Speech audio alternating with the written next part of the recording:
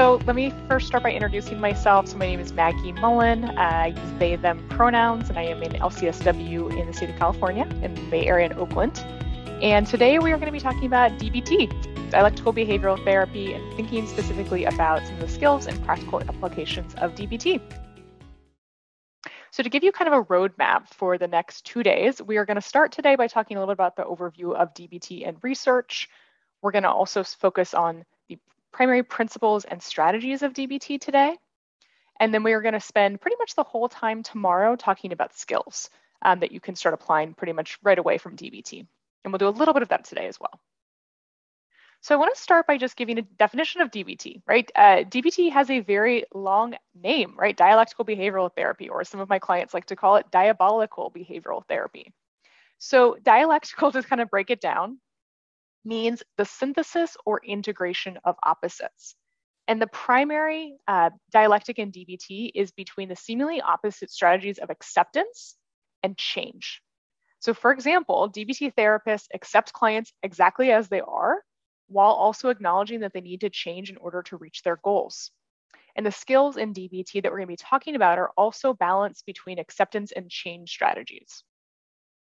Behavior means we take a behavioral approach to therapy, meaning we assess situations and target behaviors that are relevant to our clients' goals in order to figure out how to solve the problems in their lives. In behaviorism, we say that every behavior has a function. So for example, we ask, what's the function of a client threatening suicide again and again?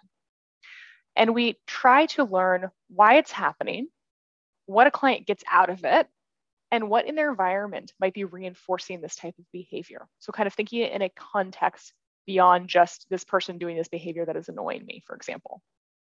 And then you all know what therapy is. So one of my favorite things personally about DBT is that it was developed by and for somebody with lived experience of severe emotion dysregulation problems. So in recent years, Dr. Marsha Linehan, the person who developed DBT, has spoken about her struggles with suicide, cutting, and hospitalizations in a more public way, and shared that when she was hospitalized when she was a young adult, she made a pledge to God that if she got out of hell, that she would devote her life to helping others get out of the same hell, which is how DBT was ultimately developed. And for me, that really, we talk about the idea like disability justice, nothing without us, or about us without us, like that is part of how DBT works. So Dr. Marsha Linehan developed DBT in the 1980s out of a cognitive behavioral therapy base, or CBT base. And she found, though, that using CBT with clients who had emotion regulation problems like borderline personality disorder tended to cause frequent ruptures in the therapeutic relationship because clients felt invalidated by an approach that was heavily focused on change.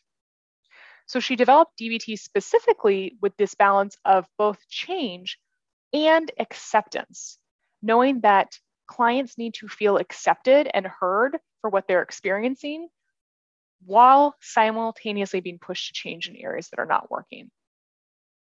And since its development, DBT has been evaluated in many randomized control trials conducted in the US as well as across the world, as you can see on this map here. And these international RCTs found that DBT is effective when implemented in other cultures.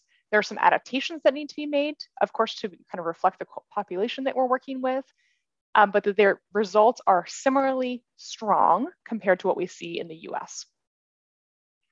And this map is from 2019. So there's actually been some expansions since then as well. So to date, there have been 9 randomized control trials and 5 controlled trials of DBT, which have resulted in improvement in the following areas. So again, who DBT was originally developed for, people with borderline personality disorder, who also are experiencing co-occurring suicidal and self-harming behavior, substance use issues, PTSD, high irritability. And we are also seeing shifts in changes where people who are experiencing emotion dysregulation and ADHD, PTSD, major depressive disorder, bipolar disorder, for people who maybe don't have a diagnosis of BPD, but are dealing with suicidal or self-harming behavior, like teens, for example. We see this being spread more with kids who have severe emotional and behavioral dysregulation problems, in binge eating disorder and bulimia nervosa. So we're seeing DBT be effective across a lot of different populations or diagnoses, kind of problems that are coming up for people. And in studies of DBT for people specifically with BPD, I'm going to refer to it as that, but that borderline personality disorder, DBT outperformed control treatments in reducing self-injury, suicidal ideation, inpatient hospitalizations, hopelessness, depression, dissociation, anger, and impulsivity, as well as drug use. What we also see that I think is particularly encouraging as far as drug use is, or problematic drug use specifically, is that DBT has been found to be superior to control treatments in helping clients reduce their drug use. So accumulating evidence indicates that DBT also reduces the cost of treatment. So for those of you who are thinking about starting a full DBT program and you need buy-in, for example, from the person who manages the money at the clinic, what we see is that in a study from just 1998, so quite a while ago now, we estimated that DBT decreased costs by 56% in a community-based program. And in particular, they saw, sort of the expenses, for example, of decreased face-to-face emergency services contact drop by 80%, hospitalization days by 77%, partial hospitalization days dropped by 76%, and crisis bed days by 56%. And as you all probably know, often in very cost-motivated kind of settings, right? Like the county settings, in both, really almost any setting at this point where people are struggling financially with things, we see that money is a big indicator, right? Obviously, clients get better, and that is really critical. But if we're trying to create a business case, money is sometimes what it comes down to. So we see also a decrease in overall hospitalization costs, which tend to be about $26,000 per client. And this far outweighed outpatient services in terms of cost increase. So the amount that it costs to treat clients using a full DBT program far outweighs by thousands and thousands of dollars the amount that it actually costs to hospitalize a client, which is where most of these clients end up heading because they don't have effective services. So becoming a DBT clinician means being part of a full DBT team that includes these 4 elements. And I'm going to briefly introduce to you what DBT looks like as a fully adherent program, and then we'll spend the majority of our time focused on DBT-informed therapy, meaning understanding the principles and skills that DBT employs that you can start using with clients right away. So first is individual therapy, which is focused on enhancing clients' motivation and helping them apply the skills to specific challenges in their lives. So meeting weekly for 50 or 60 minutes, and clients complete diary cards each week, which we're going to go over soon. This also includes weekly skills group, which is focused on enhancing clients' capabilities by teaching them behavioral skills. So teaching them skills that they can use in their lives and generalize in that way. And the group is a class where leaders teach skills and assign homework based on those skills. And again, clients typically attend for 6 months to 1 year, depending on the severity of their symptoms and their struggles. The third element is phone coaching, which is focused on taking those skills clients are learning in individual therapy and class and generalizing them into their life outside of this, right? So when they have a crisis at some time during the daytime, during the nighttime, they can call somebody and get coaching on how do I implement these skills right now when I'm feeling emotionally dysregulated, or I have a strong urge to cut, for example, or whatever it is. And in a fully adherent DBT program, phone coaching is available 24/7 to our clients. And lastly, there is the therapist consultation team, which is designed to be therapy for the therapist, specifically to support DBT therapists in their work with clients who often have severe, complex, and difficult to treat behaviors. And the team is really designed to help therapists stay motivated and competent so they can provide the best treatment possible. And that team meets weekly. So when we think about the goals of DBT, one of the things that I often hear is that DBT is a suicide prevention program. That's actually incorrect. We do not think of ourselves as a suicide prevention program. Instead, we sort of think of ourselves as a program where we help clients build a life worth living. We're not focused on just keeping clients alive, but living a miserable life. Instead, we're helping them build a life that's worth staying alive for, that's worth fighting for. And each client's life worth living is going to look really unique because it's specifically embedded in their cultural viewpoints, their personal goals and value system. And our job as providers is really just to help them get there. The second goal of DBT is dialectical synthesis, as I mentioned earlier about dialectics. And really that's about helping your client learn to think in a more balanced way rather than going to extremes and then acting on those beliefs. Another way of putting this is as walking the middle path or finding what's left out in a client's thinking or in their life. So the way we go about reaching these goals in DBT is by using the following types of interventions. So we use validation really heavily, which is an acceptance-based strategy, as I mentioned before, problem solving, contingency management, which is a key part of behaviorism, observing limits, skills training, exposure-based interventions, and cognitive modification. And today we're going to spend the majority of our time on skills training. Again, kind of the more practical things that you can start doing right away with clients. So we're going to talk for a moment about what the stages of treatment look like in DBT. And there are 4 primary stages. So the first starts with stabilization. And stabilization is essentially the idea of helping clients manage and reduce the problem behaviors that they may be engaging in. We're going to talk a little bit more in a minute about what's included there, but these are the life-threatening behaviors that are preventing our clients from doing the things that they want to do, essentially. Stage 2, for clients who have co-occurring PTSD, which is a lot of our clients who come into this treatment because we see that trauma is the basis for a lot of people of emotion dysregulation. We offer DBT-PE, or DBT-informed prolonged exposure therapy. For stage 3, it's all about building a life worth living.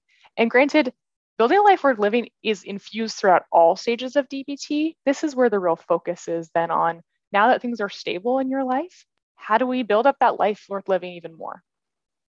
And then lastly, stage 4 is about reaching deeper meaning in their lives or finding meaning there. So let's talk about stage 1 a little more. So in DBT, we target 3 areas of behaviors. And the first area are life-threatening behaviors, which are behaviors that could lead to the client's death, such as suicide attempts, self-injury, or violence towards others. In the second kind of area that we target are therapy interfering behaviors, which are behaviors that interfere with the client receiving effective treatment or that burn out the therapist. And these behaviors may be performed by the client and or the therapist. So that could include things like being late to sessions, canceling appointments, not being honest about what's going on, or not being collaborative. Again, with the emphasis being that clients can engage in therapy interfering behaviors, but so can therapists. And part of our role as therapists is to identify what are our common therapy interfering behaviors, right, across clients, amongst, and also with specific clients. So for example, one of the therapy interfering behaviors that I was really working on, particularly in the beginning of becoming a DBT therapist, was being conflict avoidant, right?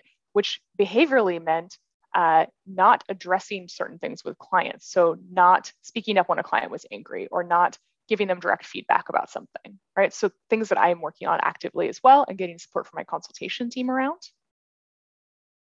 And then the third area being quality of life interfering behaviors. And this constitutes any other type of behavior that interferes with the client building their life worth living, including things like non-life-threatening substance use, disordered eating behaviors that are not life-threatening, getting into fights or yelling at others, not speaking up for themselves, self-isolating, stopping medication suddenly. Again, anything that can kind of get in the way. So DBT is a principles-based treatment, not a skills-based treatment and not a rules-oriented program. So it's really important when we start talking about DBT to understand the difference in how we approach clients in treatment in DBT, because typically the clients who benefit from DBT, right, the people who are coming in seeking services from us, in general, are used to being fired by therapists or burning out therapists quickly. And so it's important that they hear about the approach that we take in working with them in DBT that's going to be different, knowing that it actually takes a lot, like a lot to get kicked out of a DBT program. So assumptions that we make about clients, and again, I hand them this on a piece of paper to my clients, so they are on the same page with me. Clients are doing the best that they can. Clients want to improve. Clients must learn behaviors both in therapy and the context of their day-to-day lives. Clients cannot fail in DBT. Clients may not have caused all of their problems, but they have to solve them anyway. Clients need to do better, try harder, and or be more motivated to change. And the lives of suicidal individuals are unbearable as they are currently being lived.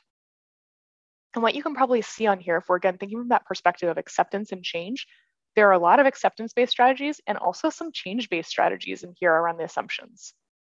Now, assumptions about treatment in DBT. The most caring thing a treatment provider can do is to help clients change in ways that bring them closer to their own ultimate goals. Clarity, precision, and compassion are of the utmost importance.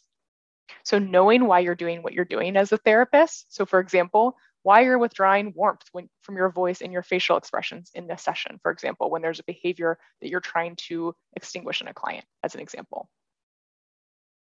The therapeutic relationship is a real relationship between equals. So this looks like maybe saying to my client something like, I'm the expert on DBT and you're the expert on your life. And we're going to work as a team to help you find and lead your life worth living. The principles of behavior are universal, affecting therapists no less than clients, right? So strategies like punishment or reinforcement apply to us as providers just as much to clients. The therapists need support, and therapists can fail, right? Our clients can't fail DBT, but DBT can fail our clients. So in order to make DBT accessible to the populations that you're working with, we take an approach of thinking about what are the small adaptations that need to be made to DBT in terms of the way you're offering examples or the skills that you're providing that would reflect the clients you're working with, the populations you're serving. So for example, with folks experiencing psychosis as one example, we want to make these skills really concrete, right? Or somebody with an intellectual disability, for example, where we want them to be really straightforward what we're offering, use language and materials that are simpler, more straightforward, and free of psychological jargon, for example. We want to make these skills we're offering accessible. In this case, it means free or easy to access options, as many of the folks, particularly that we work with in the county level, tend to have lower fixed incomes. We want to make what we're offering culturally responsive. And DBT, I think similar to many therapeutic treatments, was created by white people.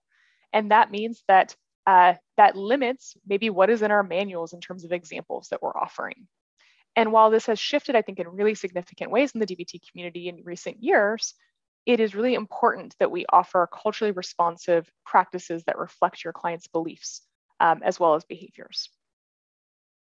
And lastly, we need to take into consideration how our clients' environments of structural racism and discrimination shape their experience as members of marginalized communities. So for example, certain behaviors are going to be punished in, let's say, Black or Indigenous people and are not punished in the same way in white people. So when we're kind of taking that behavioral approach about what behaviors are being reinforced and what are being punished, that is going to be different between different groups of people based on their environment. So I mentioned before that the main dialectic we're working to find a middle path between in DBT is acceptance and change.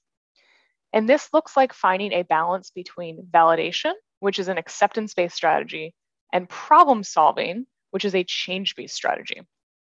So as far as the skills modules go in DBT, there are 4 of them, and they are divided up between acceptance and change. So as you can see on the image here. So on the left-hand side, we see mindfulness and distress tolerance, which are both acceptance-based strategies. Mindfulness being the practice of being fully aware and present in the moment, and distress tolerance being learning to tolerate pain in challenging situations without doing something to make it worse. On the right side, we see our change-based strategies. So first of all, emotion regulation, which is about decreasing your vulnerability to painful emotions and changing existing emotions. And interpersonal effectiveness, which is about communication skills, asking for what you want, saying no, managing communication more effectively, ending unhealthy relationships. So I think it's really important before we move on to talk a little bit about borderline personality disorder. Again, the sort of treatment for which DBT was originally developed, because I think probably most of you have experienced, either through training in grad school, through colleagues, through other people, you have probably heard people talk very judgmentally about people with BPD. So I want to explain the way that DBT approaches BPD that is different than some of those judgmental things that you're going to hear. So we think of BPD as a pervasive disorder of the emotion regulation system, meaning people have difficulty knowing how to regulate their emotions. So specifically, we can think of DBT as one symptom with 8 behaviors attached to it. and that primary symptom being emotion dysregulation, right? Or issues regulating your emotions. And each of the items that we see in the DSM-5 criteria are behaviors that are the result of clients trying to regulate their emotions or are a natural consequence of emotion dysregulation itself.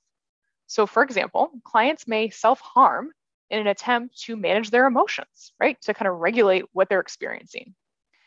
And they're maybe looking for a release from the extreme shame or sadness they're feeling. Another example is when clients lash out at their provider because they're already feeling dysregulated, right? So all of these things kind of come under this header of emotion dysregulation, and they play out in different ways for each client.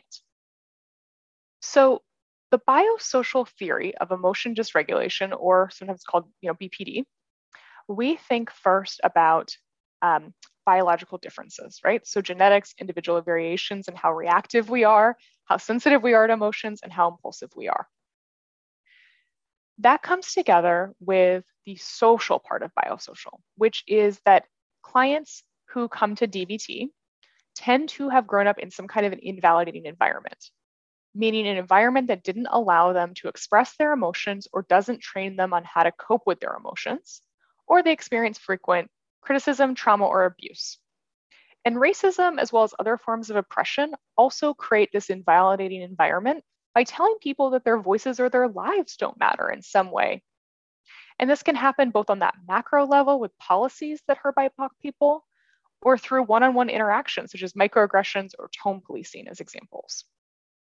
And when these events or experiences occur, BIPOC people are often told, you're overreacting, no, that wasn't racist, right? So kind of gaslighting techniques or other versions of invalidation.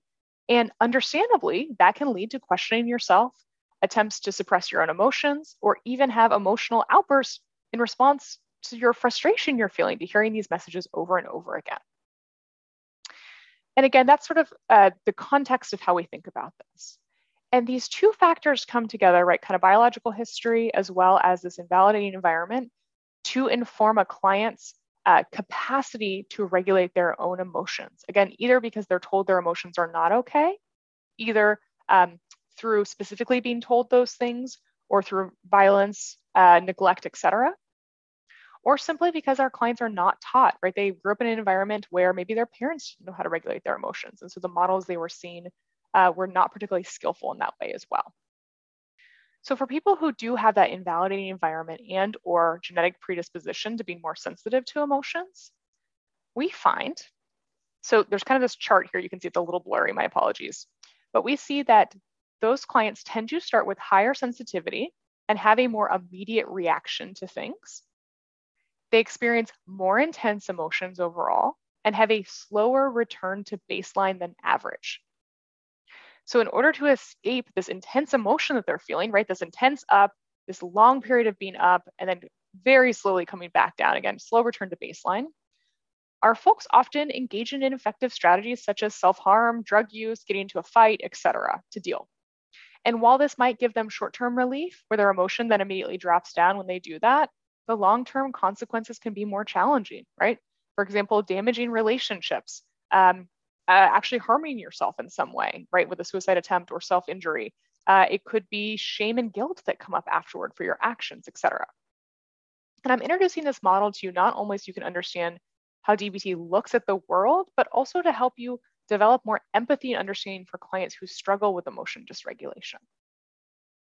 So as I mentioned before, there are lots of judgmental terms that are thrown out to describe people with emotion dysregulation issues. So, again, some of the stereotypes we hear language like attention seeking, manipulative, help rejecting, holding people hostage, right? All this language you've probably heard. And you've maybe even used some of that language yourself, right? Because again, a lot of us are trained in this way, unfortunately. So in order to move away from that approach, in DBT, we shift the focus to look at our clients from a non-judgmental lens and in order to maintain empathy for them. We're going to talk a little bit more about that when we get to our mindfulness module. But when you're looking at a client's behaviors, again, you're asking yourself from a behavioral lens, what is the function of this behavior? And not only does it help you target their ineffective behaviors more effectively, because you understand all the factors involved and why they're happening, but it also helps us build empathy for that client.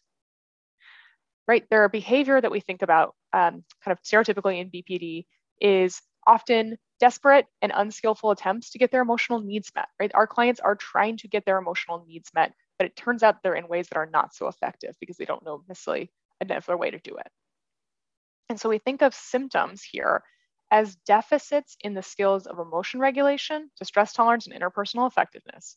So our job as therapists is to help the client focus on increasing their skillfulness, right? That's why we teach them and have these classes with so many different skills, is to fill those deficits they might have in learning. And when we look at people experiencing emotion dysregulation, we instead think of them as quote unquote ineffective manipulators, right? Meaning that we all do things to manipulate our environment, right? Every single one of us. So for example, I might compliment somebody when you are in a meeting with me in order to reinforce that other person and build our relationship, which also makes it more likely that you'll help me when I ask you for something in the future, right? I am engaging in more effective manipulation when I provide that compliment, for example. And what makes us quote unquote successful manipulators is that people are less aware of the actions that we're taking, right? They are less obvious. So folks with BPD, right, or emotion dysregulation, often struggle to manipulate their environment in a way that is less obvious and is maybe more ineffective. So for example, that might be threatening to harm themselves if somebody doesn't do what they're asking for. And our job in DBT is to help our clients become more effective manipulators of their environment, because that is a normal part of being human in order to get our needs met.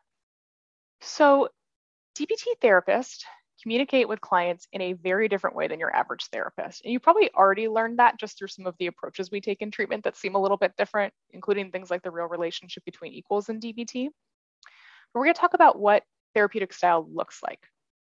So first of all, we use something called irreverent communication to get a client's attention, to shift their affective response, and or to get them to see things in a completely different point of view. Typically, that means you're responding in an unorthodox manner, like using humor where a more serious approach is expected, or a serious response when a client didn't take the situation seriously themselves. So for example, one of my colleagues shared an example with me recently about when a client said to him that she would cut herself if he didn't answer the phone the moment she called. What he said to her was, "But what if I have diarrhea?" Or this could be an example of when a client storms out of a session saying, "I'm going to kill myself." You could respond to them by saying something like, "I thought you agreed to not drop out of treatment." Right? These are ways of, again, throwing our clients off by providing a response that they may not expect. Next, we use self-disclosure, right? And again, this is different than I think a lot of therapeutic modalities, where we often share examples of how we use skills in our own lives. And how much we share, of course, is based on our personal limits, as always. So for example, I might describe how I use the skill of urge surfing from TBT to avoid flicking off a driver who cut me off in traffic on my morning way to get there today. And clients tend to be more engaged when we share about ourselves. So it's one way to, again, build that relationship between equals, kind of reduce that perceived power differential, and also get our clients to pay attention and listen. Because as soon as you probably experience this yourselves, as soon as you share something about yourself, client often pays more attention than they would otherwise. Next, we are radically genuine with our clients in order to communicate our care and that real relationship I mentioned. So for example, I might say to a client, "When you do that, it makes me mad at you." Right? I'm sharing a real reaction, a genuine reaction to a client's behavior, because again, a lot of what is contingent on treatment is our relationship. And that might be the only way we can get a client to work on change, is by sharing with them how their actions are affecting us, for example. So for example, we curse, right? We are sort of our genuine selves in DBT. So I'm going to use some cursing language just as a FYI to everyone coming up here. But when a client might be discussing their suicide plan with me, right, talking about the actions they're planning to take, I might say to myself, "You're killing yourself would really fuck me up," right? And I'm really deadpan serious with them about that. Lastly, we use warm engagement and we are responsive to our clients. Specifically, we respond to what our clients are saying with interest and concern. So for example, if a client gives me a recommendation for a TV show to watch, you better know that I am writing that down, right? And I might even go check out a few episodes so I can talk about them with them in the next session if I have the time to do that. And these strategies, right, these kind of stylistic strategies or therapeutic styles come together, again, to reduce that perceived power differential between the therapist and client, to communicate trust and respect for the client, and deepen the attachment and intimacy of that relationship. Because that our relationship with our clients is often the ultimate contingency in DBT. So let's talk about validation for a second. So DBT, again, the way we look at things, as I mentioned before, is through an acceptance and change lens. And if we are starting with the acceptance-based strategy of validation, we think that all emotions are valid, meaning that they make sense in some way, right? They were maybe survival strategies at some point. They might come from a place of trauma or invalidation, et cetera.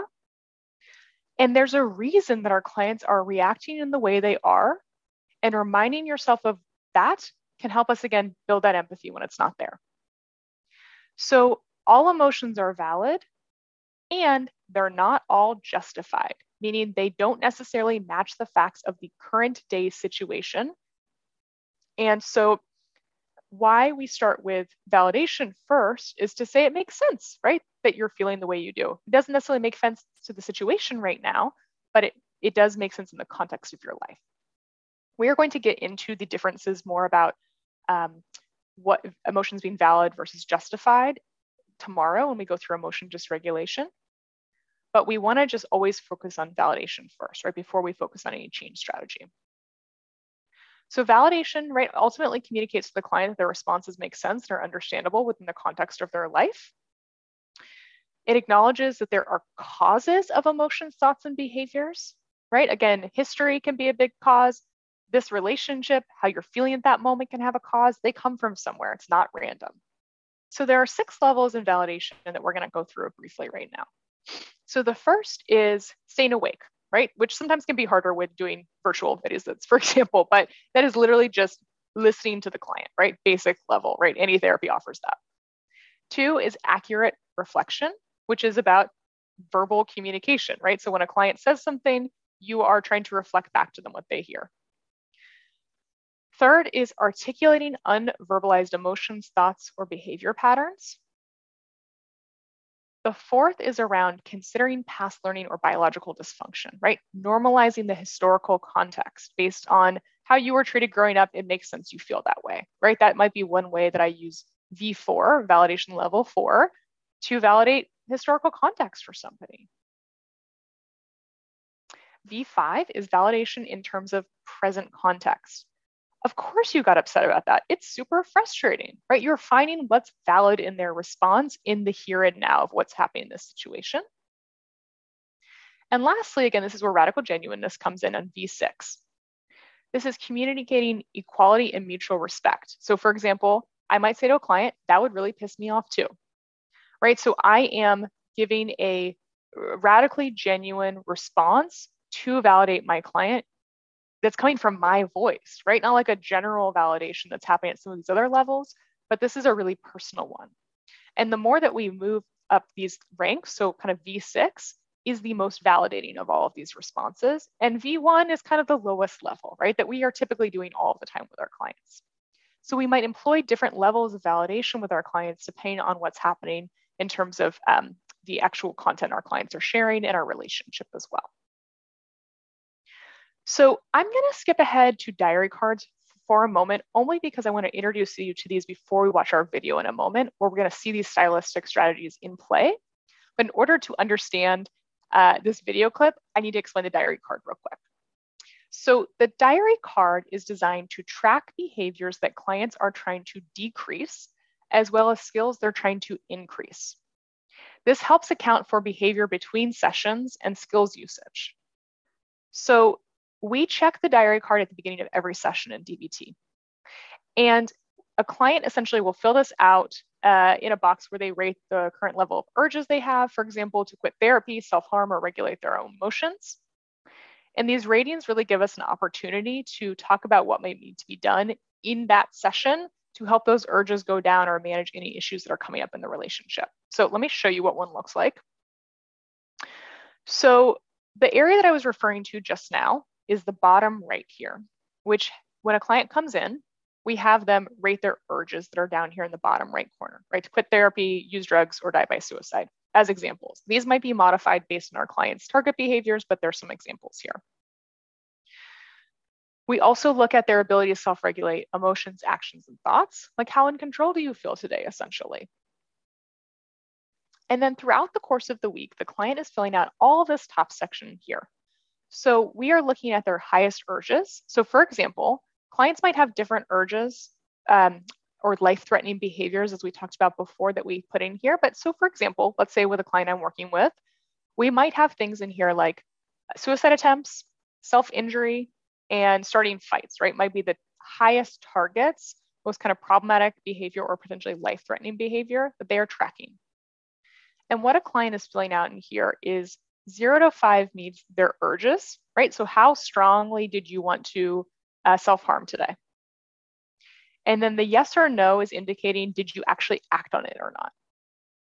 And when we have this, when somebody comes into a session, it helps our clients, first of all, build their awareness of their behavior. When we start to track behaviors, it tends to actually lower clients' engagement with them, which is kind of a cool effect that can happen. But it also gives us information for therapy, right? I'm sure that you all have gone into many sessions, right, where the client cannot remember what happened yesterday, let alone what happened in the course of the week or the several weeks in between sessions that you have. So this is a tool to give us accurate information about what happened kind of throughout the course of the week. It also gives us the ability to set the agenda for the session. So for example, if our client has engaged in any of those 3 target behaviors, like any forms of self-harm or injury to others, we are going to start the session by doing a behavior chain and focus our attention and time on it. We're going to talk about behavior chains a little bit more in detail later, but just to kind of give you a sense. The rest of what's tracked on this diary card are things like level of emotional misery or physical misery, levels of joy.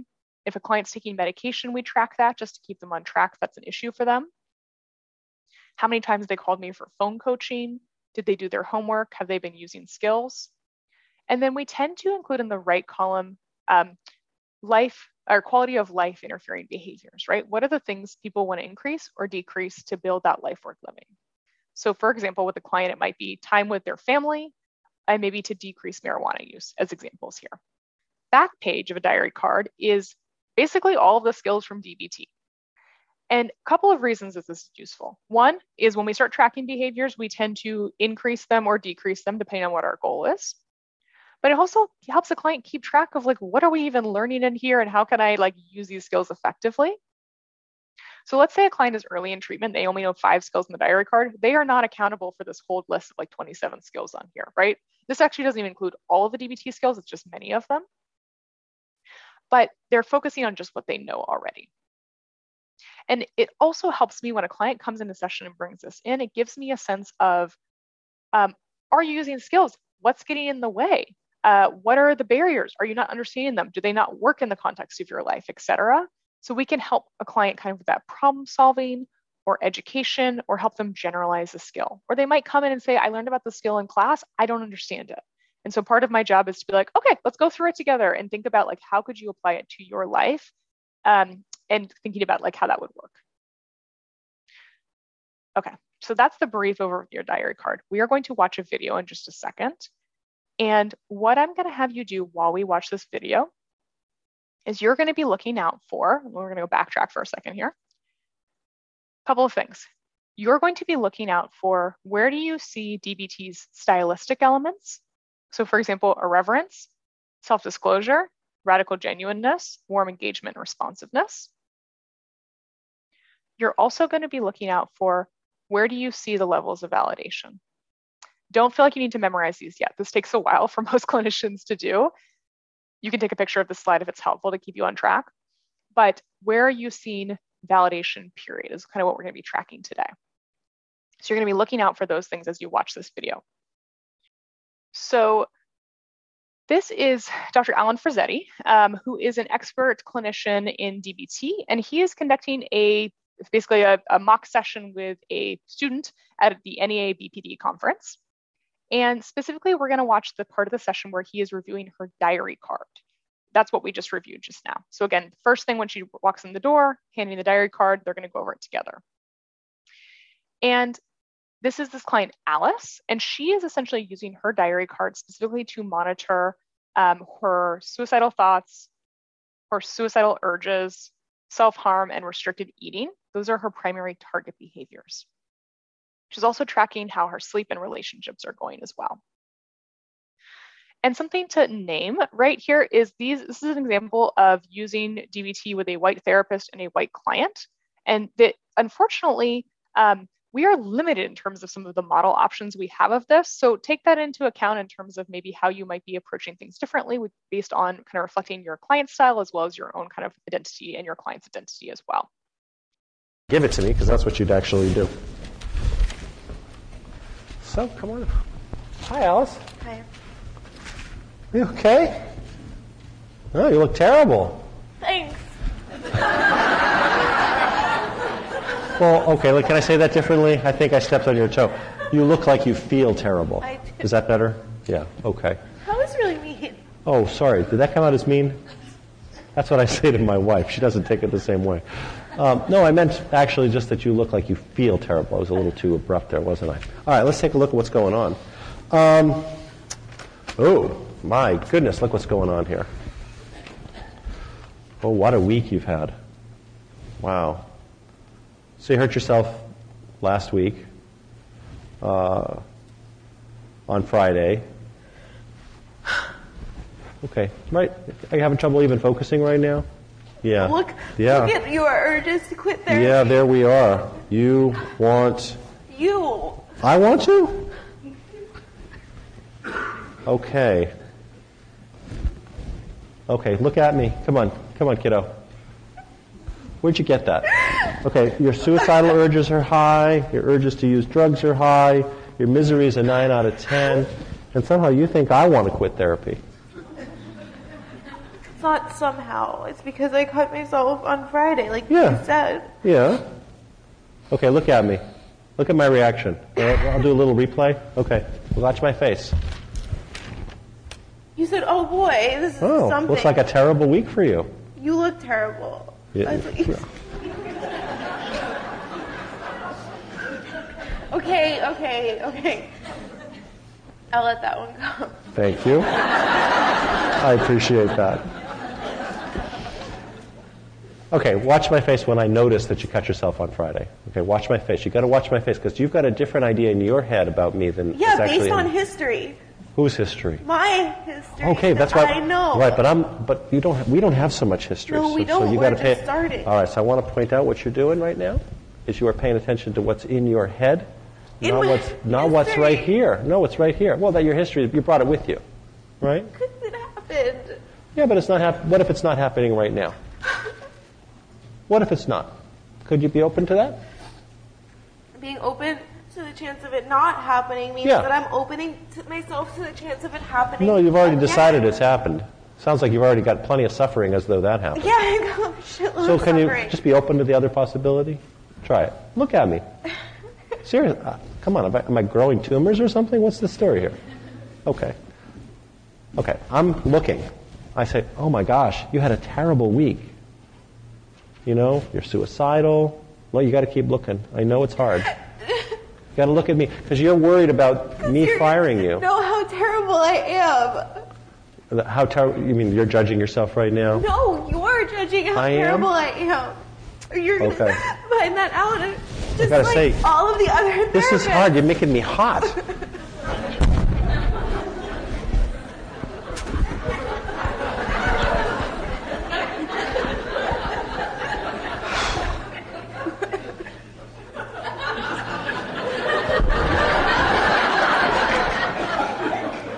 Okay, look, here's the thing. Here's what I don't want to do. What? Okay? I don't want you to get stuck on something that's not valid in the present moment. Do you think having 5 therapists in a row fire you isn't valid? That's valid, but this one's not yet firing you.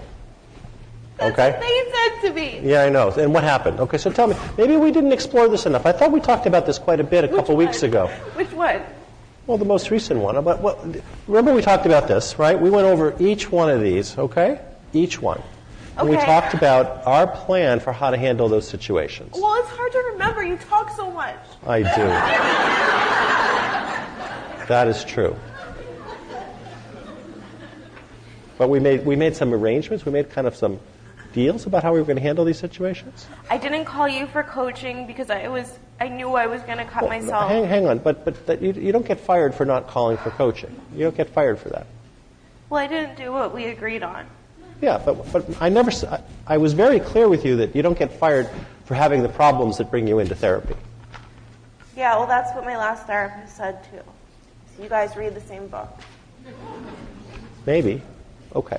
Well, but here's what I'm trying to get at. Right? You're kind of stuck on that right now, and that's keeping us from working on what's actually going on in your life. That is true. I'll give you that. Yeah. So I guess I would say if you give me 30 seconds of your actual attention, we might move past that. Okay, I can do that. All right. I can give you 30 seconds. That's all I'm asking for right now. I can do that. Okay. So 30 seconds. I'm not firing you. Will you write it down? Yeah, sure. Right now? Yeah, in fact, I'll even send you an email. Want me to text you? No, I want you to write it down on my diary card, please. Yeah, sure. Oh, I just threw away my pen. My pen was hot, too. You dropped it on the floor. I dropped it on the floor. Oh.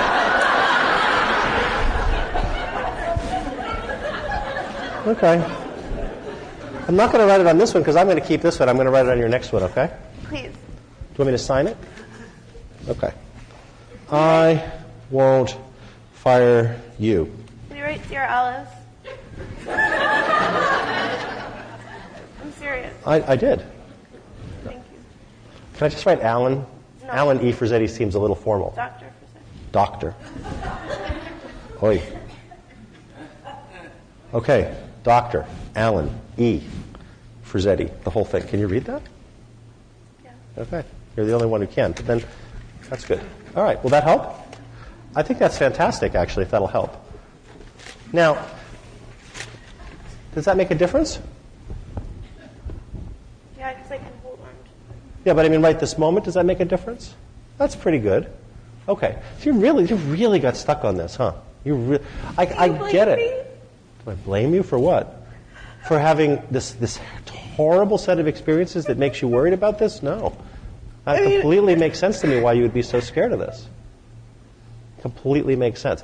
But what I want, your job in this, okay? I've got a job in this and you've got a job in this, okay? Okay. Okay, look over here. It hurts. I know, but look over here even though it hurts. Mine too. Yeah. You notice when you look over here, you're feeling really ashamed right now, right? But if you look at me, the shame will go down. You got to keep looking at me though, because you've got to look at me and see that I'm actually not being critical of you. I'm not sure I 100% understand, but I think I got 95% of it. And if I don't, you'll tell me. Okay? I can do that. Okay. I can do But that. I want you to notice if you just look at me and look at my reaction to my reaction, not the other 5 therapists, you'll have a different experience. Okay. And your shame will go down right here. Okay? We'll see. Okay. Now, what I want to do is I want to record the rest of our session now. Remember we talked about this? I just forgot to turn it on. Because I want you to be able to listen to this later. Okay? Because I think that you're so upset right now that some of this is just not going to remember. Right? It's going to be hard to remember. Yes. Understandably. That's what happens to everybody. Yes. Okay? Well, that's and I want you to be able to hear me say, Alice, I like you. I'm not firing you. You haven't done anything that I would fire you for. Cutting myself? No, I want you to be mindful of what we talked about that. You know. Do you get fired for cutting yourself? I have before. In this therapy, from me, do you get fired for cutting yourself? No, and if I kill myself, then I'm firing you. That's right. And that's not fair. I promised I would not kill myself for the year. You got to promise you won't kill yourself for the year. Okay, good deal then. We're even. But I can't control my thoughts. No. When they happen. Okay. Well, let's work on that. So right now, look at you. You got pretty high urges right now. They're not all the way to 10. You're at 6, right? Yeah. So the question is this. I mean, like, is there any chance at a 6, we just don't know each other that well, that you will bolt out of the session and go kill yourself? Because if that's the situation, then I'm going to get really anxious and go sit in front of the door. Hospital. No, I'm going to go sit in front of the door.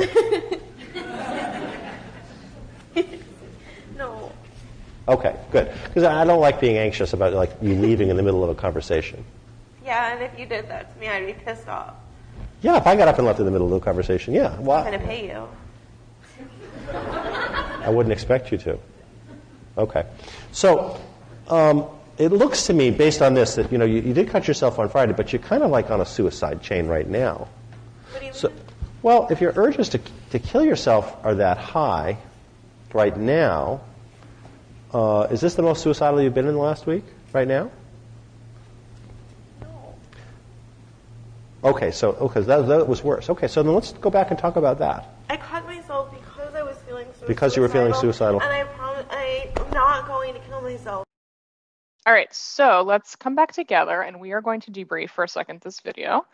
And I want you to share, again, in the chat, or you can unmute if you prefer, where did you see the following? Again, the stylistic strategies we talked about: irreverent communication, self-disclosure, radical genuineness, warm engagement, responsive, and the 6 levels of validation. So again, you can take yourself off mute and share, or you can put them in the chat, whatever you prefer. Let's start with irreverent communication. Where did you all see this happening? Okay, so he said it's hot, right? When you take off his jacket, or you're making me hot. Uh-huh. What else? Yeah, it's interesting because I don't think that he meant to actually use irreverent communication when he said you look awful, but it certainly turned out that way, right? And it was also an opportunity for him to apologize when she was clearly like, that offended me, right? That's an important part of when our irreverence doesn't land well, to be able to apologize. My pen got too hot. Multiple times I agreed not to kill myself. You agreed not to, being one example.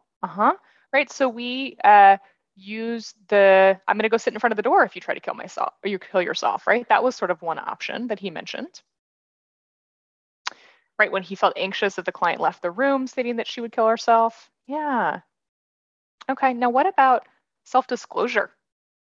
Where did we see him using parts of himself or sharing about himself as examples here? Yeah, I think he said something like, I say that to my wife and she doesn't like it either. Yeah, another example of fallibility, right? I think one example of self-disclosure is saying, like, I would be really anxious, right, if you left here saying that you wanted to hurt yourself, right? Like just sharing about the reaction of how that would come up for him. Another example also of like radical genuineness of how somebody's affecting us. Okay, somebody mentions here asking her to look at his face to see he's not upset. Yes, that is a way that he is using himself as part of the intervention. There's also a point at which he says, if you look at me, the shame will go down. We haven't talked about this a lot, but that is an exposure-based principle, right? The idea that when we are using something called opposite action to shame, we're going to talk about this a little bit more tomorrow when we go through some of the skills around emotion regulation. But saying, like, when you look at me, right, when you're able to learn you can tolerate looking at somebody when you're feeling ashamed, the shame tends to go down when it's not justified. So that was one example, I think, in there of one of the skills from emotion regulation. Anything else that you all saw that seemed unusual or you have questions about from that video? Again, pop those in the chat. And I also want to hear about your examples of where did you see him validating her at the different levels? Where did validation happen? So yeah, he validated. What I liked about how he used that intervention somebody's mentioning, I love that he validated her feelings about being fired. He used the validation level V4, right? That it made sense given her history that she would be worried about being fired, right? Or being scared about being fired. And he also brings it into the part of, but what about in our relationship, right? Our current context, pointing out essentially that it's not valid this relationship here in the present moment, but absolutely in history, it makes sense that you would feel that way. Again, other places that you saw validation showing up. So he labeled her feelings of being ashamed based on how he observed her body language. So kind of making a guess maybe that she was feeling shame, right? That's one way we can use validation to, again, on the V3 level of making assumptions or kind of reading into how somebody's feeling. I would say with V3, especially when we're saying kind of, are you like, you look like you're feeling ashamed, for example, we want to give that client the opportunity to correct us too, because sometimes we're off base, right? As well as we know somebody. So we might say something to follow up like, is that right? Any other examples of validation that you all saw you want to pop in the chat here? So somebody's asking, can I switch the slide on validation scales? Yep, let's go back for a sec. Levels of validation, here it is. So again, we were talking about staying awake, accurate reflection. We saw a lot of that happening, of course, using the session physically and mentally. We talked about, again, that example of articulating unverbalized emotions, thoughts, or behavior patterns. Considering past learning and biological dysfunction, validation in terms of present context, what's happening in the here and now, and then radical genuineness.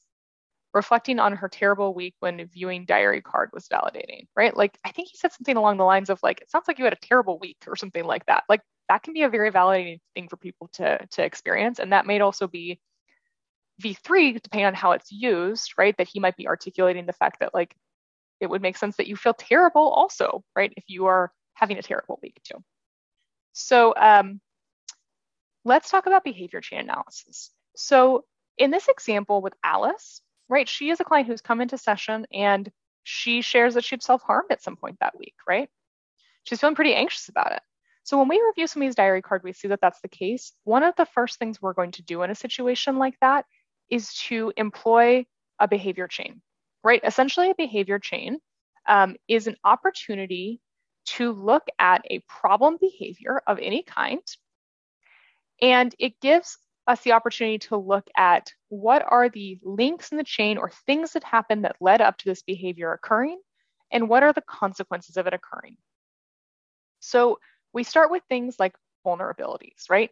And this is anything that makes us more vulnerable to feeling intense emotions, such as poor sleep, not enough food, physical pain, stress, etc., right? The things that are kind of happening in the background that make us more likely to feel emotional, right?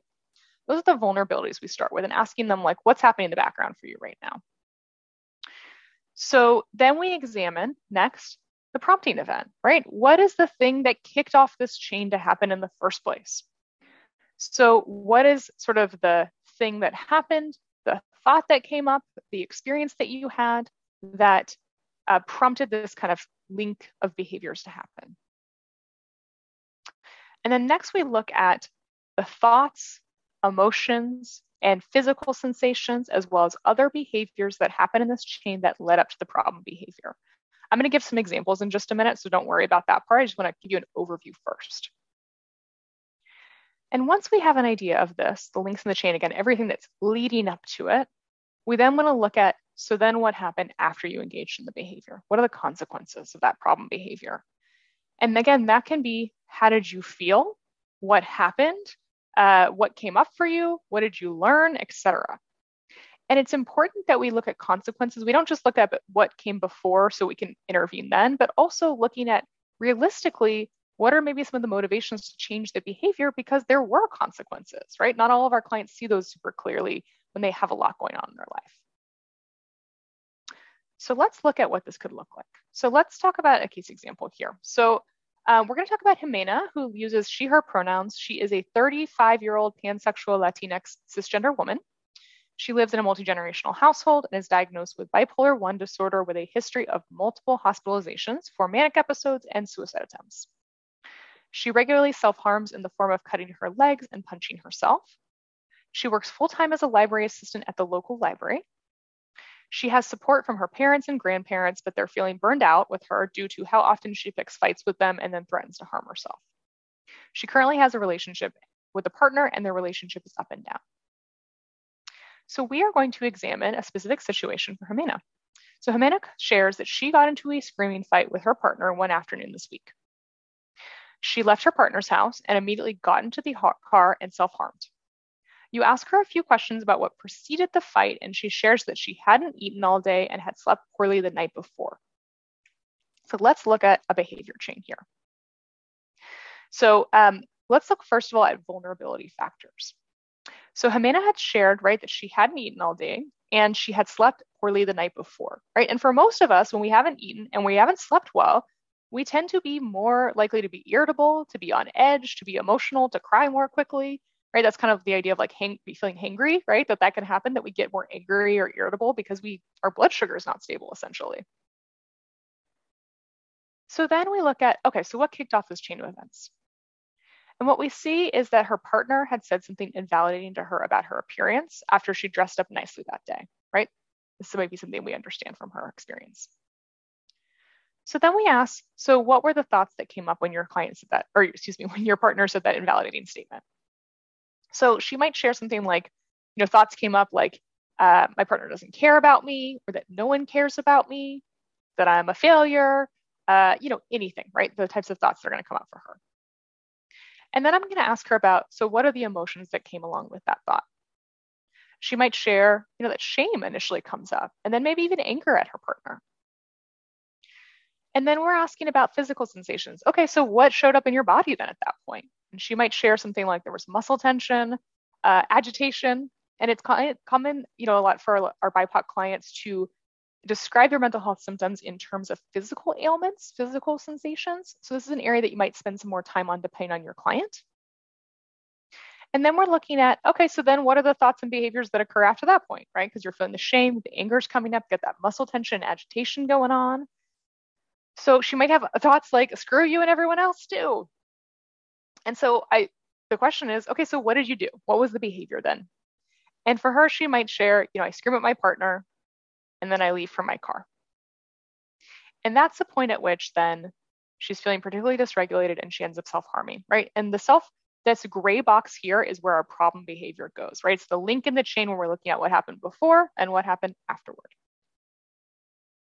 So then we might ask Amanda some questions around, okay, so what happened after you self-harmed? How did you feel? And it's common for our clients to say that they got immediate relief from their emotional pain, right? There was like immediate reaction of like that flood of emotion again that we were looking at that chart before where things were really high, slow return to baseline. It might have brought those emotions down immediately, right? Feeling better.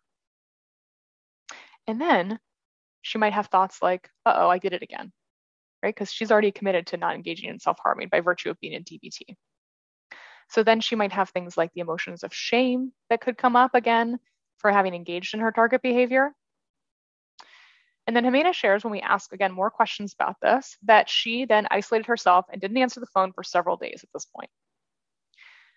And again, it's really important that we make these longer term consequences clear to her, since the immediate relief she gets from emotional pain is so reinforcing, right? There's an immediate relief that she gets from cutting.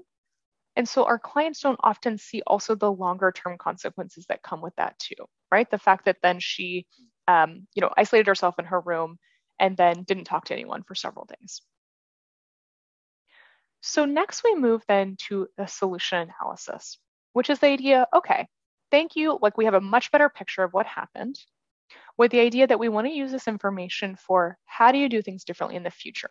Because there tends to be patterns for clients, right? The same way there are for us of like what things lead up to a behavior that we are, is a problem behavior for us and what happens afterward. We're thinking through, not in a way to shame them for past behavior, but to say, let's prepare you for the next time this might come up, right? The next time your partner's invalidating, for example, the next time you haven't slept well and you're feeling more emotional. So we start that part of the session by asking the client, is there anything you did to try to avoid cutting, right? So what did you do to try to avoid engaging in that self-harm? And it's important that we elicit and highlight our clients' attempts to, avoid engaging in behavior and also think through whether they're effective or not. So Jimena shares with me, I took a shot of vodka to try to help calm me down. So the next question I ask is, was that effective? And she may tell me no in that situation, right? That didn't necessarily help me calm down here. So this is where we try to figure out, okay, so what could you do that would be helpful in these chains, particularly early on, to prevent engaging in self-harm? And this is where we use skills from DBT as well as the things your clients might already be doing to intervene here. So for example, it could look like rescheduling with her partner to hang out when she'd slept poorly because she knows they're more likely to fight then. Or she could share with her partner ahead of time, I haven't slept well and I haven't really eaten, so they can manage accordingly maybe what they talk about or what they do that day. Like maybe they do something that's a little bit more chill than the outing that they had planned, or maybe they go to eat, right, to make sure she gets some food, for example. I think in any place in this chain, Jimena does need to eat something. So making sure that she gets some calories in her body. It could also be that she practices some distress tolerance in the form of self-soothing, right? Things like taking a walk, drinking a warm cup of tea, something that is going to make her feel soothed and help reduce the intensity of that emotion rather than maybe taking that shot of alcohol. She could work on, for example, self-validating, right? Meaning turning to herself and being like, yeah, that sucked what my partner said to me. Of course, I'm feeling upset about that, right? Being able to make space for her emotions in that moment. She might also work on challenging her thoughts using some of that cognitive modification strategy, right? The thought that's coming up around, no one cares about me, my partner doesn't care about me, challenging that and saying, okay, so what are the ways that people actually do care about me, right? What are the other ways my partner shares that, they love me? Or what are the other ways that I love myself, for example, right? Trying to challenge or make a more balanced belief here. Again, finding that dialectic between maybe those extremes that she's experiencing. And if we are already at the very end of this change, she could call for coaching, right? She could call me, for example, as her therapist, to call for coaching to see how can we prevent engaging in self-harm. She could also call a friend or a family member, right? A loved one or a support person to help her prevent from engaging in that behavior. And ultimately, the more we can engage or kind of intervene upchain, meaning closer to where the actual prompting event happened, the less likely we are to get to the point where the urges are super strong to self-harm, right? Because by the time typically clients get to the point of wanting to self-harm, the urges might be pretty high at that point, right? She might be feeling that at like a 7 out of 10 or 8 out of 10 that she wants to self-harm. And when we're in that much of a state of emotion mind, our thinking tends to be clouded, right? We may not be able to think through other options in such a clear way that we would otherwise do. So that's Jimena's behavior chain here. And there's not necessarily a lot of things that we would maybe do down chain, right? Because again, our focus is on preventing the self-harm in the first place. And if we're taking a bit of a harm reduction approach here, we might also think about, okay, so remember how she, after she self-harmed, she starts regretting it, feeling shame, and then eventually locks herself in a room for several days. That's also kind of a target behavior for Jimena, right? Because she is maybe not eating during that time. She's isolating socially. She may be missing work, for example. There might be the consequences that come with that. So for particularly somebody who's brand new to DBT, beyond focusing on everything before the self-harm behavior we can do for her, we may also do some focus around, okay, if you do self-harm, for example, which we don't want to necessarily encourage in a client, but how do you still come to therapy that week or that day? How do you still kind of engage in treatment so that, or ask for help or go back to work or do the various things you need to in your life so it doesn't actually cause even more problems after you self-harm because maybe you're missing everything in your life that week because you're staying at home and isolating yourself. So there might be some work we do there as well, depending on the situation. That self-harm, again, we're trying to avoid that as much as possible, but it doesn't have to be the end of the next couple of days. Okay, so there's a question here about, did you mention that use of profanity words can come across as being more genuine? Yeah, and this depends entirely on your personal style, right? So for example, I do curse in my life, right? That's something that is like culturally relevant for me. And so my version of being radically genuine with a client does sometimes involve cursing. If a client doesn't like cursing, I'm not going to do it, right? we're going to have a conversation about it. But for clients who don't mind it or actually who enjoy it because it makes them feel more free to be more honest, I'm going to use it in those cases. Again, I'm not using language that's offensive to a client. I'm not using slurs. I'm using like words that make sense in context with the client I'm working with. So that might be a consideration we have in that situation of whether, like, who we use it with and how much we use it as well. Okay, so there's a question of, can you please clarify how irreverent communication can be used and why it's helpful? So irreverent communication is a stylistic strategy in DBT. And what we're doing with irreverent communication is we are trying to change, I'm going to read you my list of things here to make it really clear. We are trying to potentially change a client's affective response. We are trying to shift and sort of get their attention or to help them see things in a completely different point of view. So those are the goals of irreverent communication and why we use it the way we do, right? I think a lot of our clients tend to expect certain responses from us or from others in their life. And this is a way, again, of kind of throwing them off their game to see things through a different lens because they've been responded to differently, right? If we think about the principles of behaviorism, this is an opportunity to, like, if a client expects to be reinforced when they say a certain thing or do a certain thing, we are maybe doing a different approach to that, right? That isn't going to be the same response that is expected. And therefore, they're going to be kind of, gives us an opportunity for thinking about things from a different perspective. Okay, so what we're going to do now, since we don't have any other questions, is we're going to do a comment waterfall.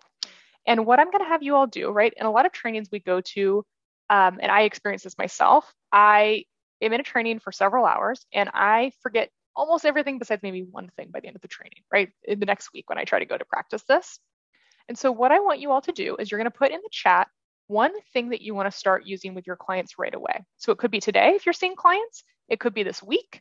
Realistically, what is one takeaway, maybe one pearl of wisdom that you either got from yourself as you're listening to this or something that I've said that you want to start practicing now? And I'm going to have you put those in the comment section starting now. Diary cards, behavior chains, levels of validation, radical genuineness, reverence, love it. Great examples, everyone.